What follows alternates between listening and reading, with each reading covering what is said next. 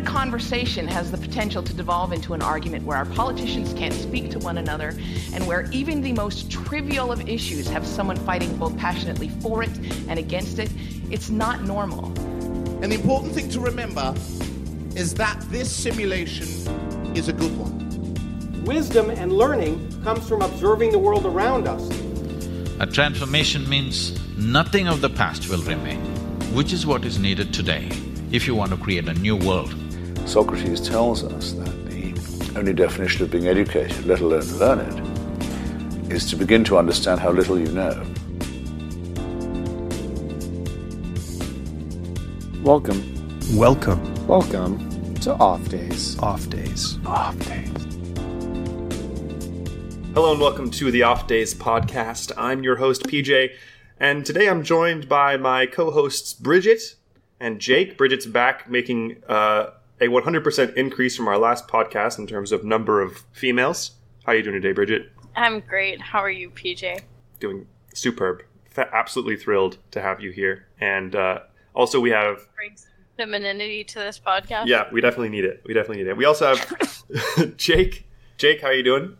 I'm all right. I'm doing all right. Yeah, well, we've kept you on since the last podcast, and I'm glad we did, because that makes this the first podcast we've done in the Off Days podcast where we have two, not one, but two, that is 200% more than usual, actually 100% more than usual, engineers on this podcast. So if this podcast ends up being engineering, that would actually be quite unexpected, because for engineers, you're actually quite sociable. And I'm confused on your math here. I don't feel like you should have used statistics there. Okay, you know what? The number of percents involved is not important. What matters is that we have a lot of fun things to talk about, and we got engineers to do it with. And I'm really excited. And but does anyone? I feel like you're separating yourself from us right now. Yeah, I just want to make sure that I make a distinction. So, fun engineering things to talk about. One of them is flying cars. We have, apparently the co-founder of Google has developed an octocopter, which has been berated by the Stephen Colbert Report already for being nothing more than another thing that white people who are really rich fly over their lakes, and nothing more than that. But I think that it points towards a larger and more pressing trend of quad or octo or hexacopter technology being Octomom technology being utilized for transportation and other things which are important to talk about. So I just want to get your perspective, Jake, as an aeronautical engineer on this the whole problem of regulating drones and drone-like aircraft in city dense airspace. Well worded, because that will be probably the first hurdle that sort of technology is going to run into, is regulation. The FAA already is very wary about drones, and I'm talking about just the kind that you just control with whatever, like a PS2 controller or something like that. And when you put a person in it, and it's got presumably a few hundred pounds, and it's going to be flying around, that's definitely going to make traffic authorities in all dimensions kind of scared. So I'm not suggesting that we should have like Star Wars Episode 2 level of traffic types. Yeah. Where you have all these different lanes and grids and stuff, but there's definitely going to be some questions involving airspace. I wouldn't be surprised if you have a type of situation, at least initially, where you definitely can't fly these anywhere near urban centers, which kind of kills the whole marketability of it. I mean, I've already heard of these things being used to transport medical samples from across medical campuses or from across one hospital to another in the same city. And that's actually happened in Europe, I think, not in the United States yet. But I do see a lot of utility and a lot of potential. I mean, I just want to know, Bridget, do you think that if this was an available technology, like for instance, if you wanted to go from one city or one part of your city to another, and you could do it by paying a few dollars and sitting in a chair and flying through the air to another rooftop of like a different office building of your, would you engage in that, or do you think that's something you wouldn't do? I mean, complicated question, because if the infrastructure is set up appropriately, so where we're not crashing into things, I mean, essentially they're just like miniature helicopters without the like without being structured like a helicopter, right? Right, but I They mean, move if up it's and down, automated, they I can mean, drive across. like if it drove it yourself, you didn't drive it yourself, but it was just like automated and like you put in like a destination and then it flew you there automatically. Would you feel comfortable with that? I mean, we trust things like that almost daily. Like, I mean, it's like exactly like being on a ski lift, right? That's something that's sort of automated. That, I mean, there's someone running it, but essentially, it's going in a loop. It's a mechanical thing that could break at any time. Is it more dangerous to me than? I mean, we're already having problems with self-driving cars crashing or flipping or whatever the hell happened in Arizona. But there's a lot more to come. One, on making the airspace more structured to actually get these without crashing, but also FAA, like the airspace that Jake was talking about, and some of the other obstacles that really kind of prevent this from being realistic. Like, in my opinion, it seems like, okay, great, we'll have flying cars by 2020 maybe, but the support structure and all of the work to be done to come with flying cars, that seems a lot further out to me. It certainly does. I think that the regulatory hurdle will be the biggest one. I actually think that the technology is probably already there to be able to detect and prevent crashes efficiently. I mean, like, I don't know if you guys have seen these videos of the Tesla automated car like predicting accidents moments before they occur. I don't know if you've seen this, but like it's pretty. Like, Tesla makes a beep when you're in it. It makes a beep whenever there's like an accident that's about to occur, and it's like seconds before it happens. It just goes beep beep beep, and then you see like just a huge collision occur in the front view window. It's like, how did it know that was going to happen? You know, and I guess it has a series of different sensors like LiDAR, and I don't know exactly what's in these things, but I just think that it's pretty incredible what they've done so far. And yeah. Well, I mean, I'll say all other factors being equal, I'm much more inclined to trust that sort of technology in the driver's seat than any given Uber driver. Oh, yeah, absolutely. I mean, just me personally, I put more trust, even though, it kind of goes against my brainstem personality. Yeah, definitely. I'm more inclined intellectually, not intuitively, to trust the robot driving. I agree, minus the fact that right now we're not at this stage where it's all robots driving, right? If it was all robots driving, sure, I feel safer. But the integration of robots with real life people, I think that's where we're running into a lot of obstacles. So to me, what's the difference? Because the difference is the amount of predictable variables you can have. If you're in a car driven by a robot, and then you have non-robotic cars driving around you, you can't predict what those are going to do. You can only prevent so much. But if you have... Neither the robot nor the human driver can do that. The only area for having a leg up that I see is reflexes, and the robot wins totally. Oh, yeah. Well, yeah, of course. But I just think that, or if you're in an automated car, and the only cars around you are also automated cars, they won't even put themselves in the situation to have an accident, So, and I think that's what Bridget was getting at. Oh, I see. Well, I'm getting at the fact that if somebody really wants to hit you, they're going to try to hit you, even if you're in an automated car, right? Like, I mean, if somebody swerves suddenly, there's only, I mean, yes, I get that reflexes, especially with robots, sensors do, like, crazy things, but also one of those sensors fails and that person's crashing into you. And, I mean, sometimes even if that sensor's working, you still can't avoid, if somebody swerves and there's no direction for the car to go to prevent that. Short of snapping your neck, there's not much. Yeah, of course. So right now, it's almost, I mean, that's a chaotic situation to me. Is sure, if we were all to decide, yes, let's all go to self-driving cars, that's one thing. But the integration of both right now, I think that's where it gets really problematic. But you brought up an interesting point earlier, Jake, about how you would trust an Uber driver. You trust an automated car more than an Uber driver, and yet I think there's been legislation saying that you can't charge people to ride in automated cars, right? Do you know anything about that? I heard something about this. I don't. I know some behind the talk about the ethics behind self-driving cars, but I don't know anything about legislation. Yeah, I think maybe it was Uber. I don't know if it was legislation, but I think it was Uber said just like among those who have self-driving cars who are employed by them, they aren't allowed to use the self-driving car functionality. One can only imagine that, like, in the future, you'll call an Uber and a car with no one in it will appear at the bar you're at or whatever, and then you'll drunkenly get into it. Can you imagine if it was always like that, how cheap that crap would be? Oh, God. Because you don't have to pay a human to survive. That's where it's going to happen, guys. I'm telling you. That's how we're going to have robot cars. It's going to start with things like Uber. It's going to be your taxi services. Yeah. Yes, and that's how millions of Americans go Lose out of jobs, yeah. too, so. Yeah. Rust Belt jobs are coming back. Don't worry, Trump supporters. They're coming back. Yeah. Now they are. We're getting Antarctic. It's going to be frost belt jobs. It's going to be like a bunch of polar drilling, apparently. What are we going to do when all these robots take our jobs?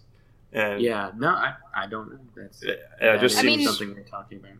I think that's something that we need to start solving for, though, because it is becoming. I mean, every industry, you're getting more automation. You're getting more. I mean, that's the goal. It's the business savings. Every business is pushing for more automation and less manual labor because it's cheaper in the long run. Right. But people have to make a living somehow. So it feels like we're moving in this direction without talking about what the end result is, which needs to have some solves. Here's an idea that I had a few weeks ago on this topic. I was thinking, well, dang, there's just too many people and there won't be enough jobs soon. But then I realized, is it crazy to think that the way birth rates are going, maybe soon there won't be quite too many people? Like, wouldn't that be so convenient? That would be great. The birth rate. And it does seem to be going down. Population, well, at least in developed countries, which is probably the worst case scenario. Yeah.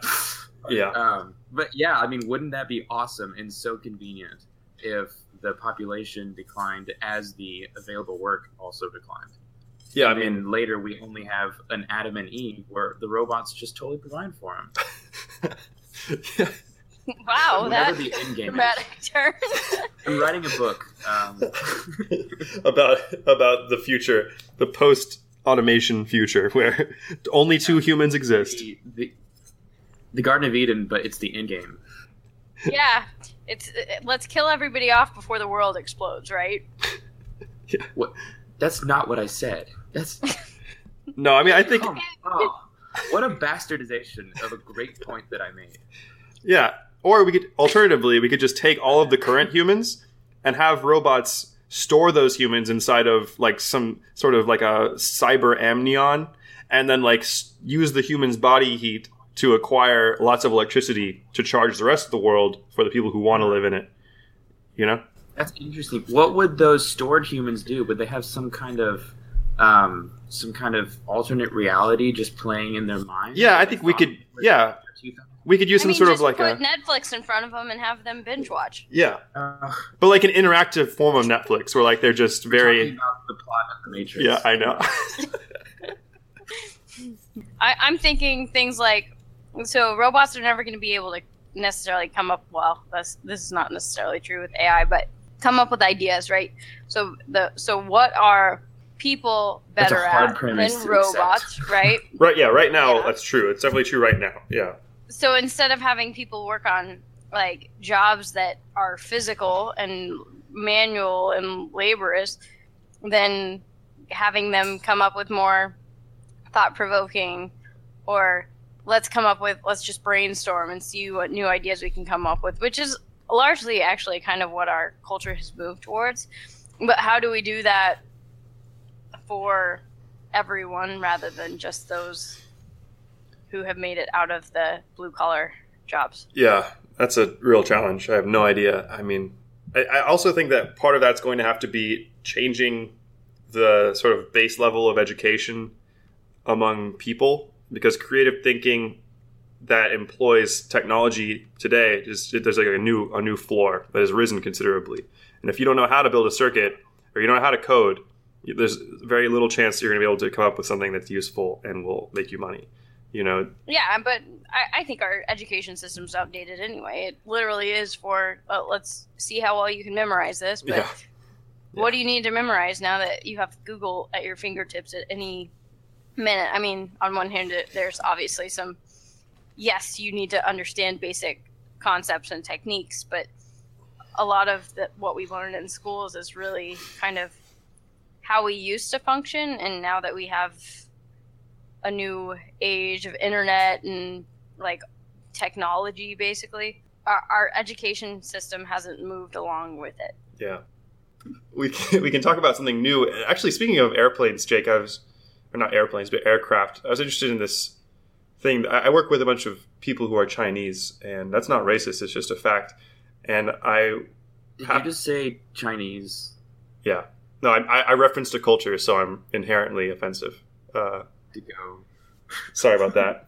You're only inherently offensive because you decided to say that you're not racist while referencing the Chinese. Sorry, you missed an exchange that PJ and I had before you got on, where we were making fun of identity politics. Yeah, because one of Jake's friends texted him and was like, "How, as a liberal, would you let people know that having a fiesta party is offensive?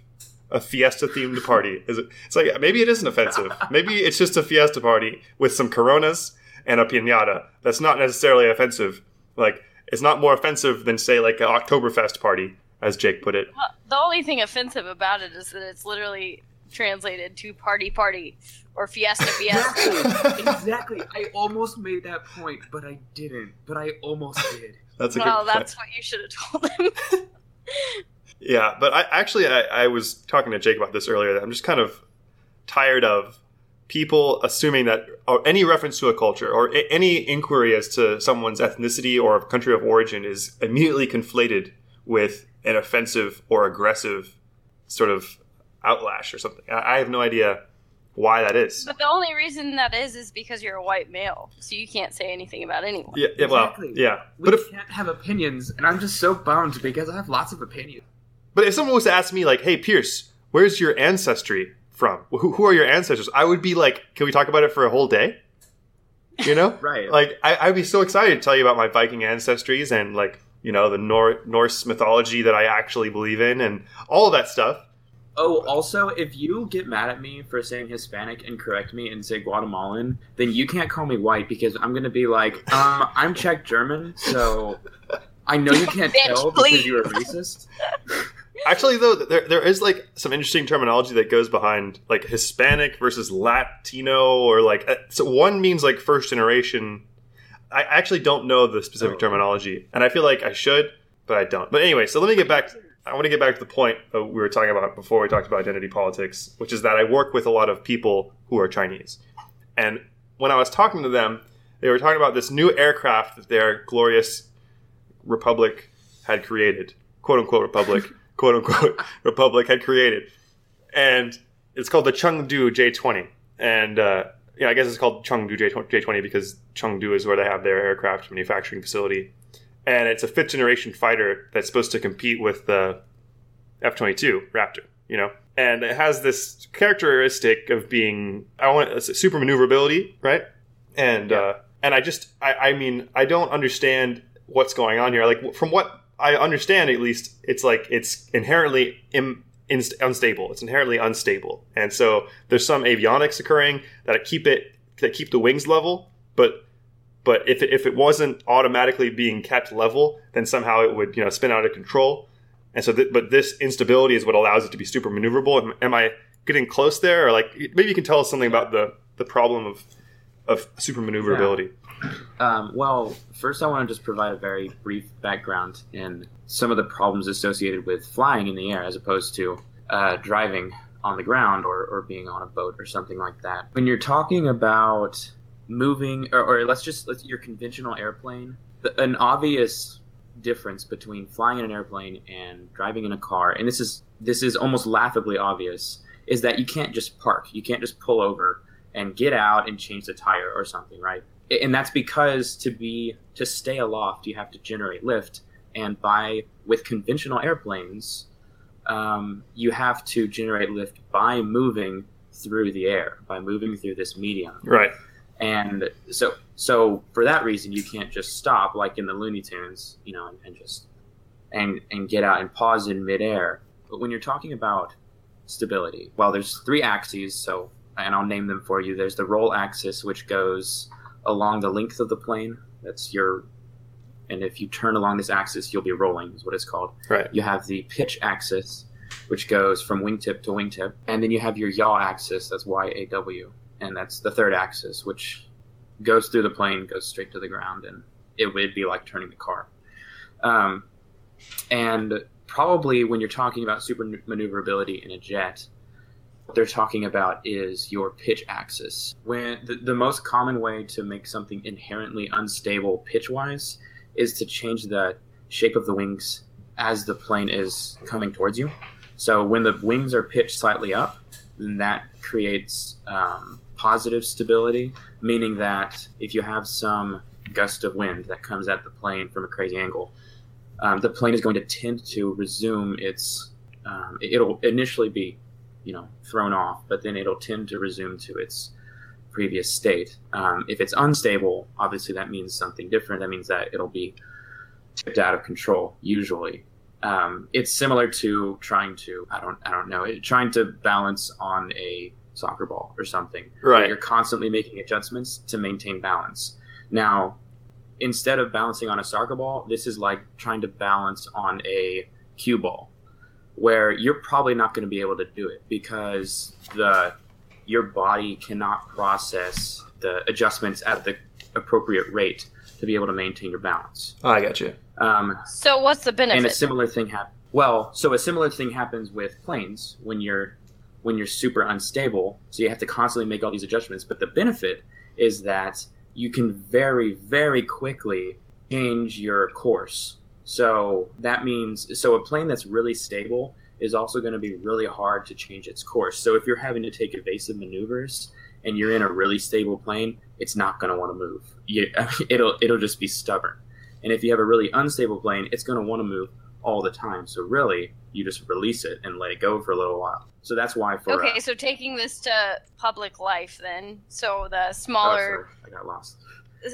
Smaller passenger planes that are older that I get thrown on because I live in a small town and have to fly short distances. There, you can feel them moving a little bit more, and then you get on maybe a long distance plane from here to Europe, and it's like you're not flying whatsoever. It's so smooth. Yeah. That's kind of what we're Well, talking about. and I think similar, yeah. Also maybe what he's saying is that like flying on like a commercial jetliner, those are so stable that it's like you're not even standing on a ball of any kind. It's more like you're standing on a football field, and there's no chance you're gonna slip and do anything unless it wants you to. But like I think the idea of like these problem is if you can't move around, if someone suddenly fires a gun at you and you want to be like Neo, you want to be able to get out of the way quickly. Right. And if you're just chilling on a football field and let's say you don't have knees, you're going to have a hard time getting out of the way. Right. If you're on a really stable configuration. Okay, so for basically warcrafts, it's beneficial to have more instability and more control over how you're... So this technology is specific to probably... Yeah, military aircraft probably. Fighting, yeah. But of course the trade-off is at a certain point you're going to get so unstable that humans can't control it. You just can't do it. So you need a computer which with faster reflexes that will be able to keep the plane in flight. Yeah, so what I understand is that most 5th generation fighters, they have these sorts of automated stability assists. Am I wrong about that? I actually don't know, but I assume because the way, that's the way technology tends to go. Yeah. That's crazy. I mean... But that's not an entirely new concept either. Not to hate on the achievements of this Chinese aircraft, but as far as I know, the first stealth bomber that we developed, I think it was in the 70s, needed that to a smaller extent just because it needed to be shaped so weird. Oh, to avoid radar? That you had some pretty crazy instability problems. Yeah. So there were cases of, in some test flight or something, one of the planes completely loses half of a wing, and the pilot doesn't even know it because the computer is automatically adjusting for it. Yeah. That's a real case. That's unreal. Yeah, I just feel like maybe this is something that's been around for a long time, but I don't think it's common knowledge that that pilots are only doing some of the work at this point. I'm not taking away from the insane job that fighter pilots have. I'm just saying that it's just interesting to me that these planes without their computer-aided stability programming would just completely be impossible to fly, So that it's a really fun topic to think about. Sorry, aren't commercial airlines, aren't commercial flights mostly automated now too? Yes, yeah, they could pretty much fly themselves, and we have the technology now to have planes be able to take off and land by themselves in most weather conditions. But the pilot is there for more overhead things like safety concerns. You know, if suddenly the tail shears off, the computer's not going to know how to handle that emergency situation. So many times it's good to have a pilot there, and also just the expertise and experience of the pilot. I don't think a computer would have had the wherewithal or the know-how to land a plane on the Hudson. You're So right. it's Right. a really good case for having pilots. Well, still this interesting, but it ties back into the self-driving car discussion a little bit too. Yeah. It's good to have someone driving or able to drive the self-driving car.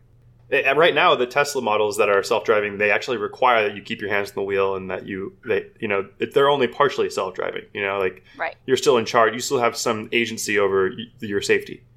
But I don't know when that's going to end. And also, when it does end, it's going to present a number of interesting moral questions. You know, which I mean, we've already all thought about probably. You know, like if you have to hit a car or you have to hit a person in the road, like, there's no choice.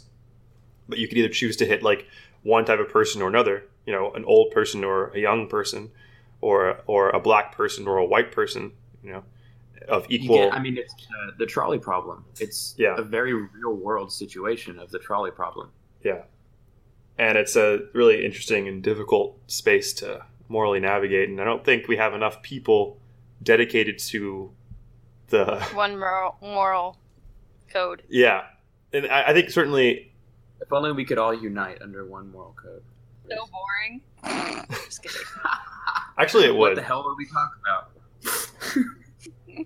So, yeah, Chengdu J-20, interesting aircraft. Chinese are getting with it. That was developed in March 2017. So, I mean, this brings us into a different conversation, which is what the hell is happening on the North Korean/Korean peninsula? You know, I mean. Also, do they read Donald Trump's tweets? Because I hope not. If they do, no, I've heard like most nations have, if not committees, at least some person dedicated to reading Donald Trump's tweets. Yeah. Which is just so demoralizing for those of us who don't want him to be famous because it makes him happy. Yeah, it's really frustrating. I think the most difficult part for me has been. You know, like I didn't vote for Hillary Clinton because I didn't want like an oligarchy of the Clinton family. You know, I was like, I don't want this, and I don't like who Hillary Clinton is. There are a lot of things I don't like about her. I didn't vote for Donald Trump either. I didn't vote. Yeah, I'd hate me. Everyone can, but I'm not complaining. I'm just discussing. But like, and then on the same token, when I thought that we were going to avoid an oligarchy with a Trump presidency, it's exactly what we got. I mean, we found nothing but his connections and ties to the Russian mob. And when I say mob, I mean government. And we found that the people he keeps close to him... You're probably going to be dead next week. Yeah, so. Probably. But like what I thought was going to be like maybe just a shakeup of Washington has turned into this whole thing where it seems as though Donald Trump is out to improve his wealth and standing in the world and improve the wealth and standing of his family. And he doesn't actually have the interests of the American people at heart. But that's just my opinion.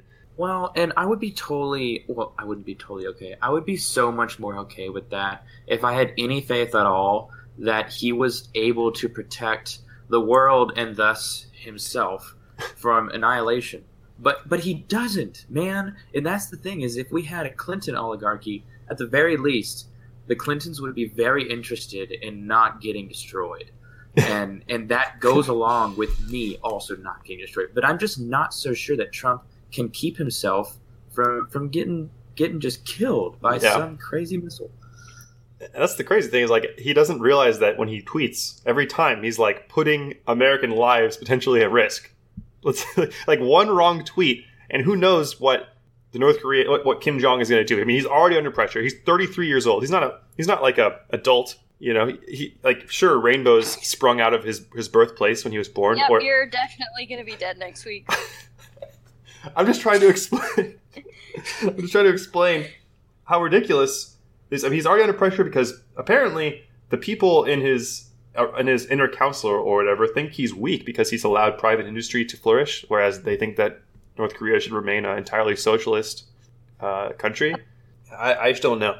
I think that we're underestimating the rest of the world right now. Like, Donald Trump, when he tweets, if it's absolutely ridiculous, which I will keep my opinion to myself on that, but basically, like, I think we're... Are you that afraid of just getting killed? No, Oh I'm my not gosh. afraid of getting I am killed. so okay with being an anti-Trump martyr. If I get killed right now for saying this crap, if No, this my gets point is- recorded, my death, I'm so okay with being martyred for that, because Okay. that's a great way to go. That's damn. I just Sorry, think keep that going. we need to be more supportive of the president that was elected, regardless of how maybe immature and ridiculous he may be.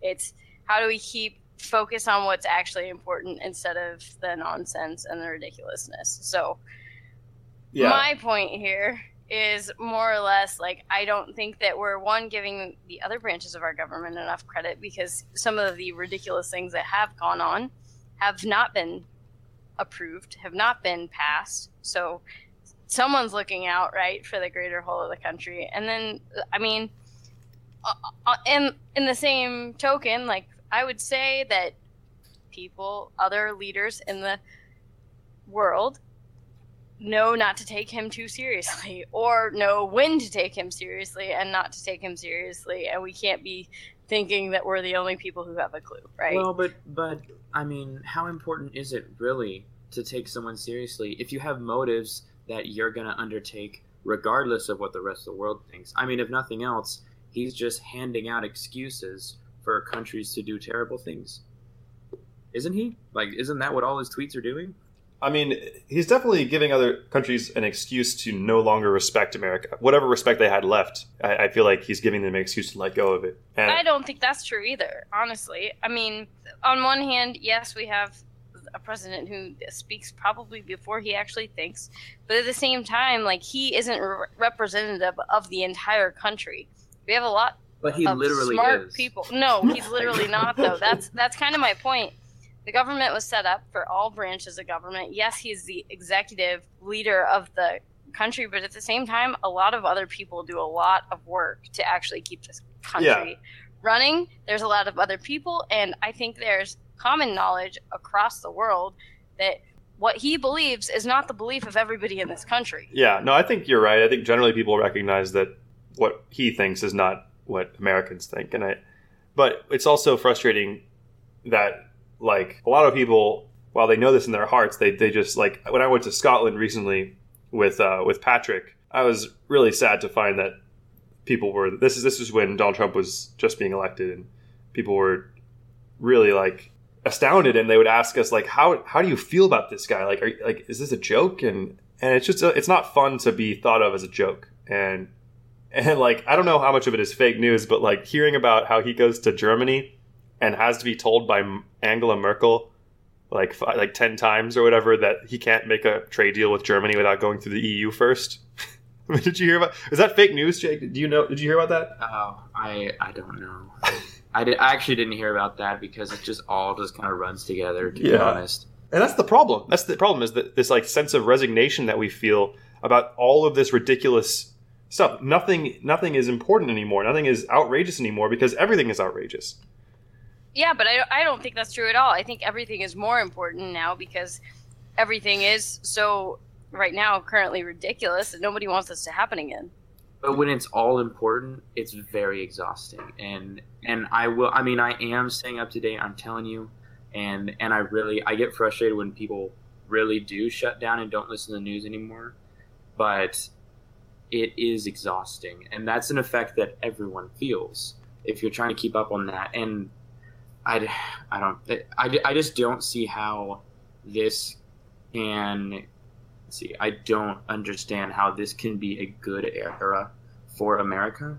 Yeah, I don't see anywhere that we look back and say, "Well, here was the silver lining." I mean, but Bridget has a point. Like, maybe this is a downs. There are no ups. Yeah, and I think it's a good point. Like, hopefully you're right. I really hope you're right that we'll look back at this in 3 years when it's about to be over, and we'll say, all right, we're never doing that again. And we'll think really hard and we'll participate more in the political process. But here's the other thing, though, and this was something that I hadn't really understood for a long time. The election of Trump wasn't.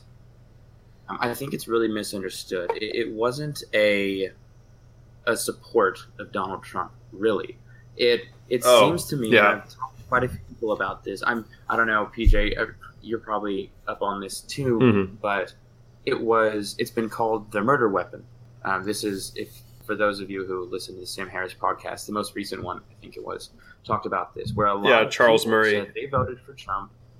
Yeah, it's Charles Murray said because he was a murder weapon, and that stunned me because that makes total sense. I mean, this is anti-establishment populism, but populism is just so volatile. But this has had the effect, I feel, of making certain people who are certainly younger and newer to the political process, and we are those people, but like even younger than us, they've thought of this as like a normal thing, and as if like there's a video that came out recently from our alma mater showing 6 sophomores or freshmen, and they were like sheep.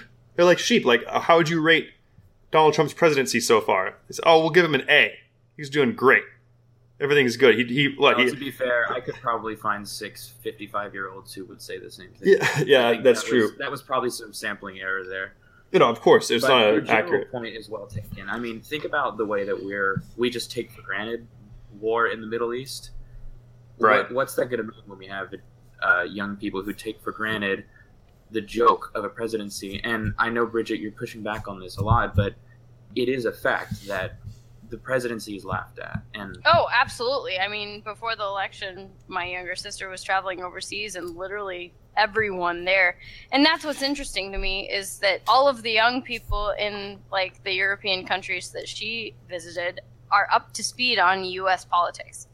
But most young people in the United States, I mean, I know back when we were in college, I was more focused on my college organizations than the news, right? So there's a political apathy in, I guess, our younger generations, especially just because it hasn't been such a big deal. Or basically, we just haven't maybe understood the political systems and the importance like some of our older generations have. But no, I completely agree that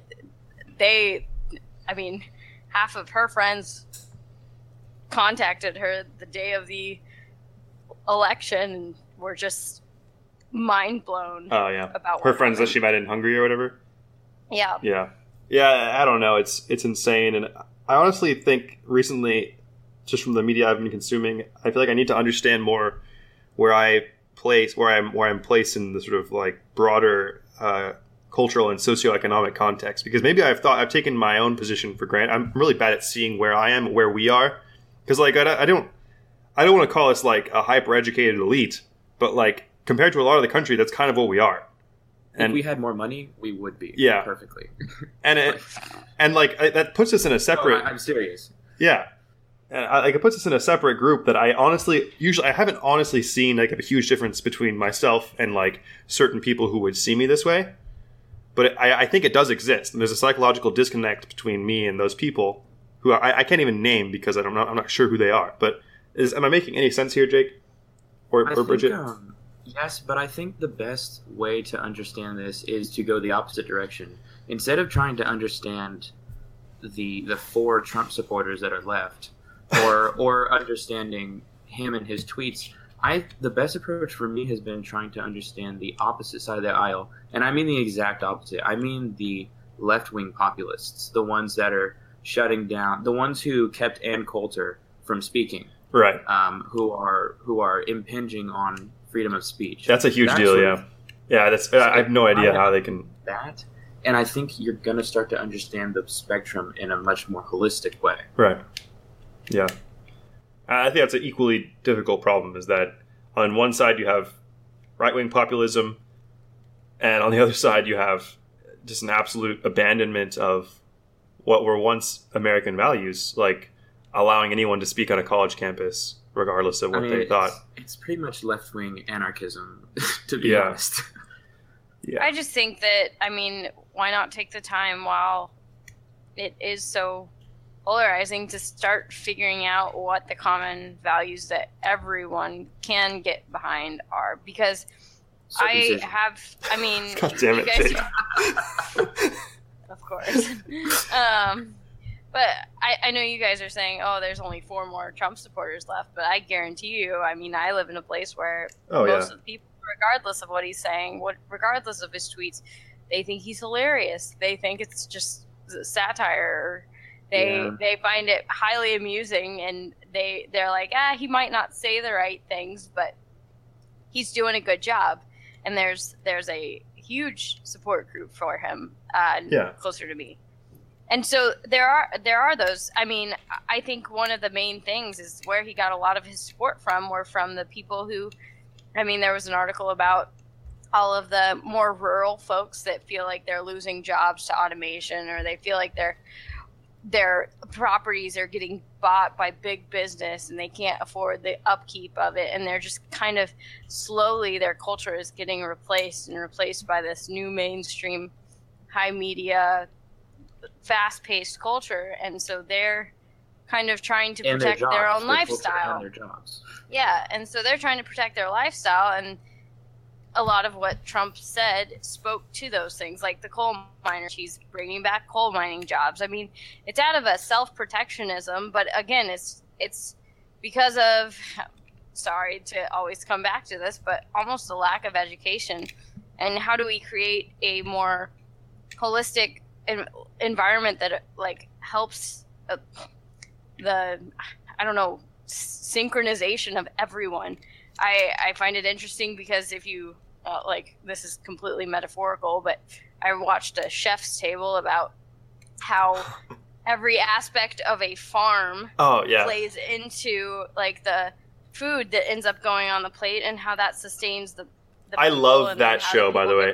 That's such a great show. I know exactly the Blue Hill Farms or whatever. Yeah, absolutely. And I mean, like, honestly, like that farm to table movement, it doesn't have a lot of sustainability, but that is a good lesson, which is that like you have to have a balanced farm. You got to have the goats to eat out the shrubberies, to have the cows, to have all the things.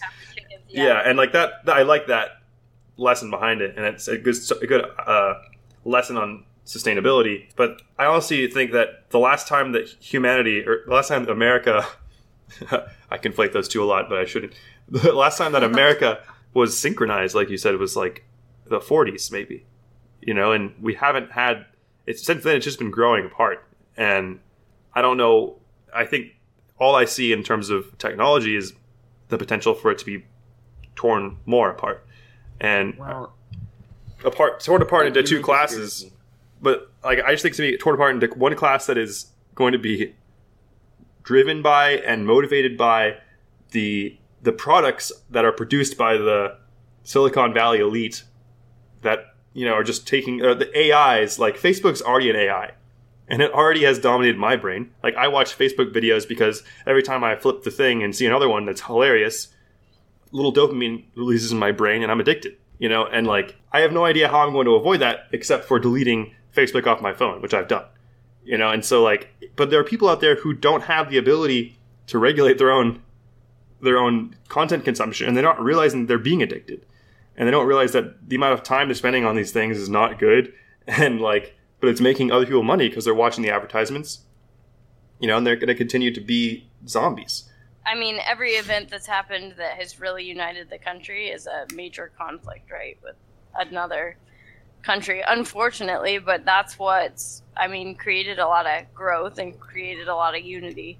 And then we have tons of people in this era that haven't really seen any type of conflict or the need for crazy patriotism or whatever. But that's one aspect. But to me, the bigger thing is just because there's not a clear path forward to like help everyone become more united or point out those things that, hey, maybe all our time watching TV and all our time on the internet isn't necessarily a good thing. Like, how do we create, should we just not bother to try to educate people about those things? Should we just stop and just say, oh, well, everybody's doomed?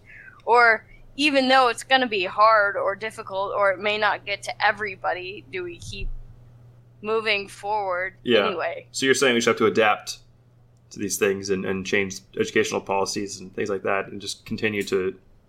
I mean, somebody's got to try, right? Or we just do nothing and we're just settling for, well, no, of course not. Guess we're all going to hell, you know? Like that is honestly the only solution. And I reject... I mean, I understand and I agree with the fact that a international conflict brings a country together and makes it more unified. That's obvious. But what I reject is... That's the only way to do it. Yeah. And I think you probably agree with me on that one. Absolutely. Yeah. Because we can't do that again. It's just I can't feasibly. I mean, if we went to war with some other country, I would fight, but I don't think that's a thing that's needed. And the current left wing propaganda is like the anti-Trump propaganda. Just like left. Is that like Trump has a hidden agenda, and Trump and the people around him have a hidden agenda to recreate this sort of destructionism to bring about a new unified America.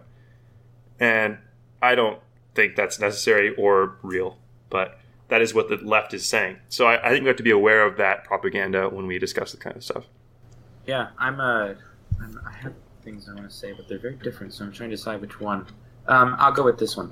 You may disagree with me on this, but the alarm bells go off for me whenever I hear someone say something to the effect of, we need to... by some measure, we need together to be better.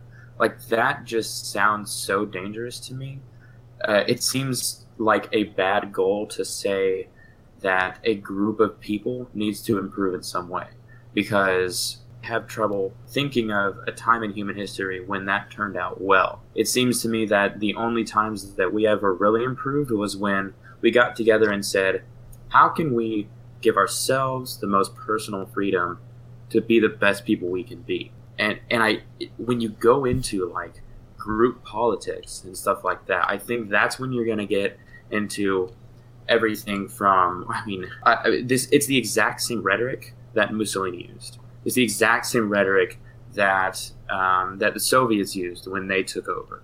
And it sounds so dangerous to me to say that we're going to be improving society by some measure, because there's a strong chance that your measure is a bad one. Yeah. Why don't we just let people be their own people? We can offer them education, but they're probably going to be dumb, and we can't really help that. You can't force goodness on someone. Mm-hmm.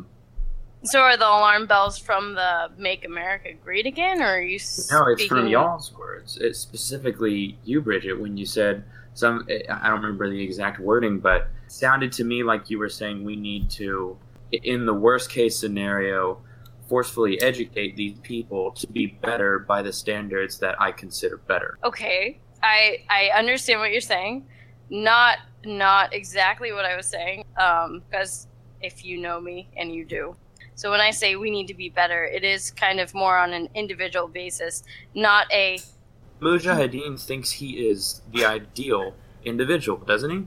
I take your point, Maybe. Jake. You're saying that... Yeah, holistically, we can't decide that this is the right way and only this is the right way, so everyone else is wrong. But I think he's talking more culturally. Like if you look at the Chinese, for example, so much of what their mindset is what will be best for the country. How can I serve China as a whole greater? And they think less about like personal freedoms or personal privacy as being important, because they're more interested in, this is like a generalization, obviously, but they're more interested in the success of Chinese people as a whole. And I think that Jake and I probably both reject that due to the fact that we grew up with a highly anti-government, highly pro-personal freedom rhetoric. I mean, would you agree with that, Jake? Well, yeah, and I don't want to sound like a complete moral relativist. I think there are definite rights and wrongs, but I think that I can't force them on people either. I have to just show them the light and hope that they walk towards it. Yeah. Right, and so when I say educate, it's more of a present the information. Yeah. It's not a decide, like, this is not telling them what they need to believe, but it's a general, like, here's what you need to know that you don't necessarily get exposed to, especially now. I mean, again, technology to me, you just create bubbles around you because you're filtering out the people that you disagree with, and you're only seeing the things that you want to, so you really don't necessarily get exposed to all of the information. Yeah. So in that way, that's what I mean by education. It's what are the actual facts, and let people make individual choices by themselves. They don't need people. I mean, that's one of the things I see to be very problematic, is a lot of people can't think for themselves anymore.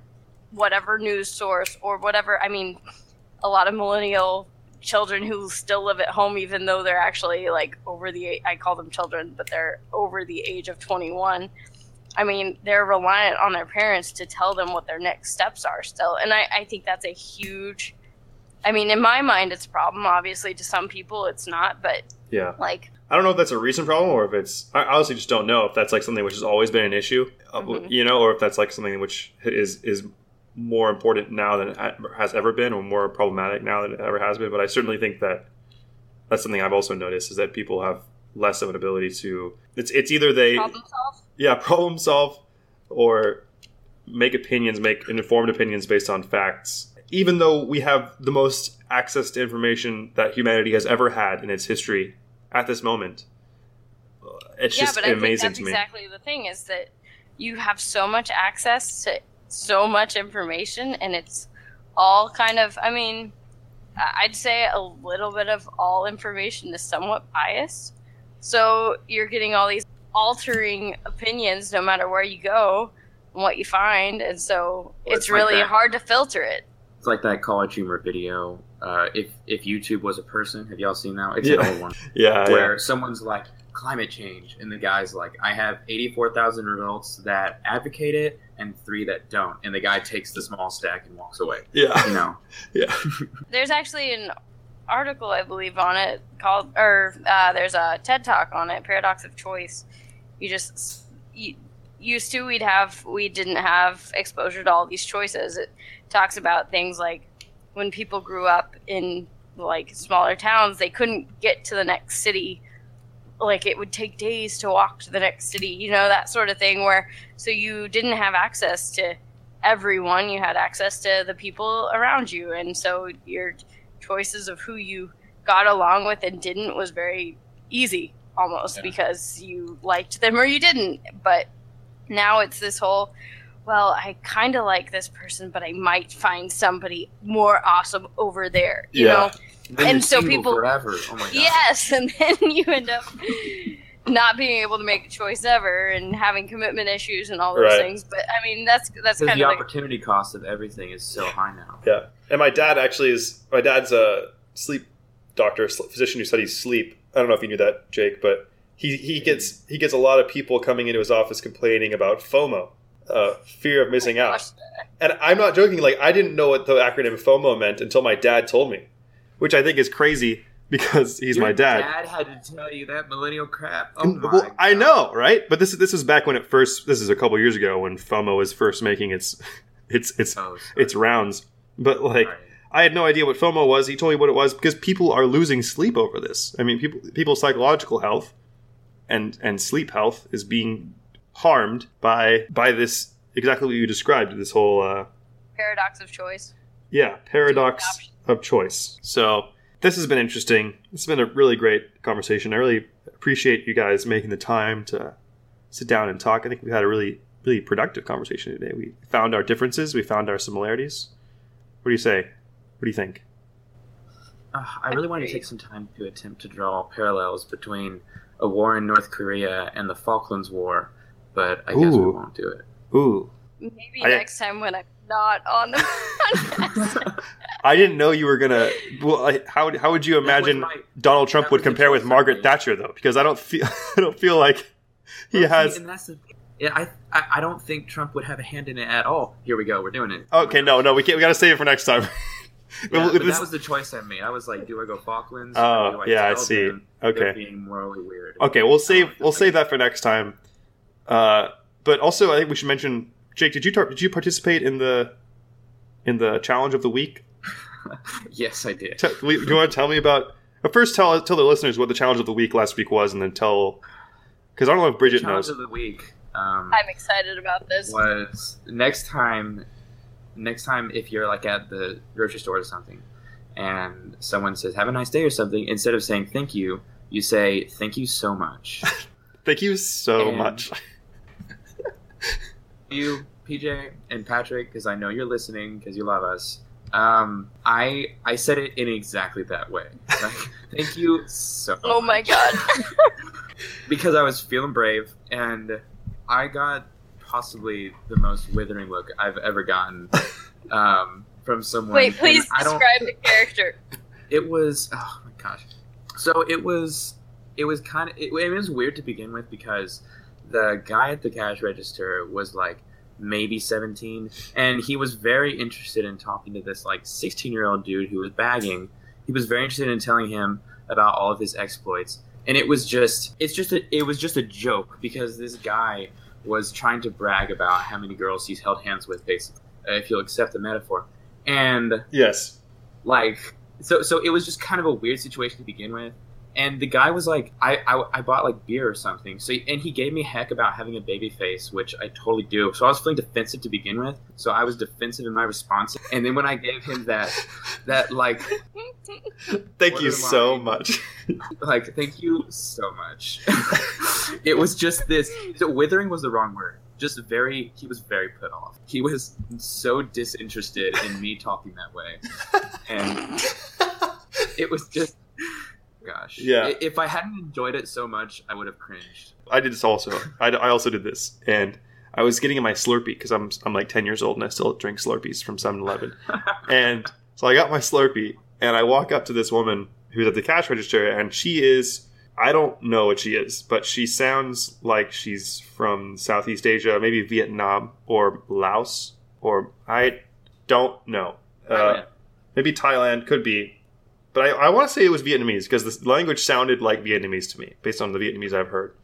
Anyway, she's standing behind the cash register and she's talking to 3 other women, I assume of the same ethnicity because they're speaking to each other in this language, which to me sounded like Vietnamese, although I could be wrong. And tiptoeing so much, I don't think any liberals are listening. Yeah, no, you're right. No one's listening, so why do I care?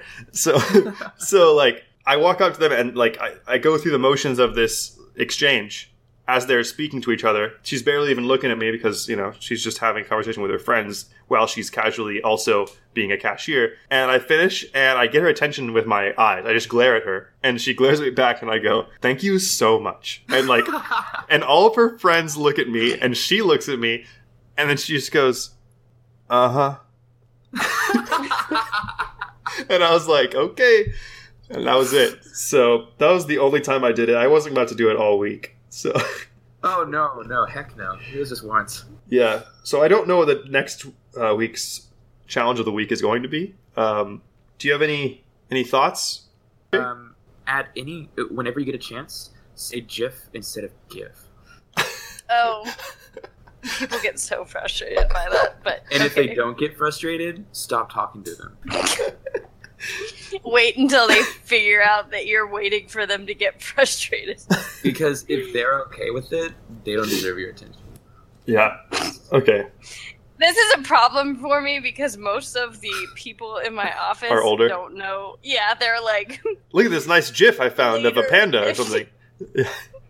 They probably call them GIFs anyway. So. Repeating video. Yeah.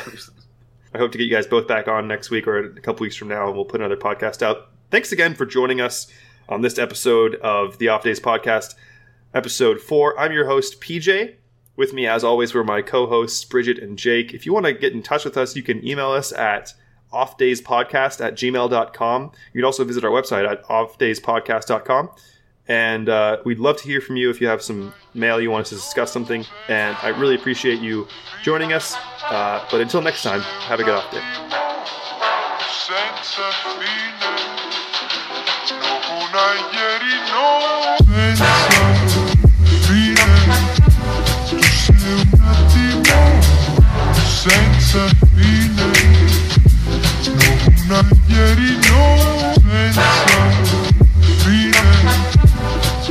un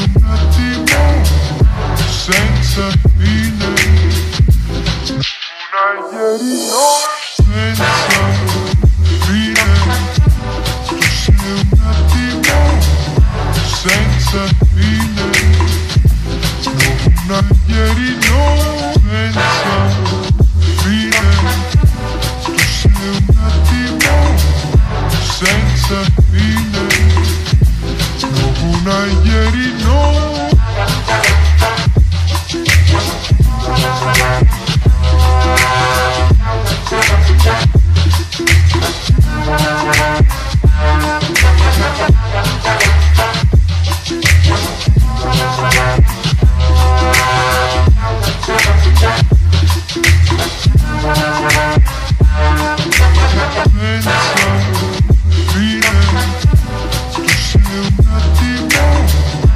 senza fine, una ieri senza fine, tu sei un attimo senza fine, una ieri senza fine, tu sei un attimo senza fine,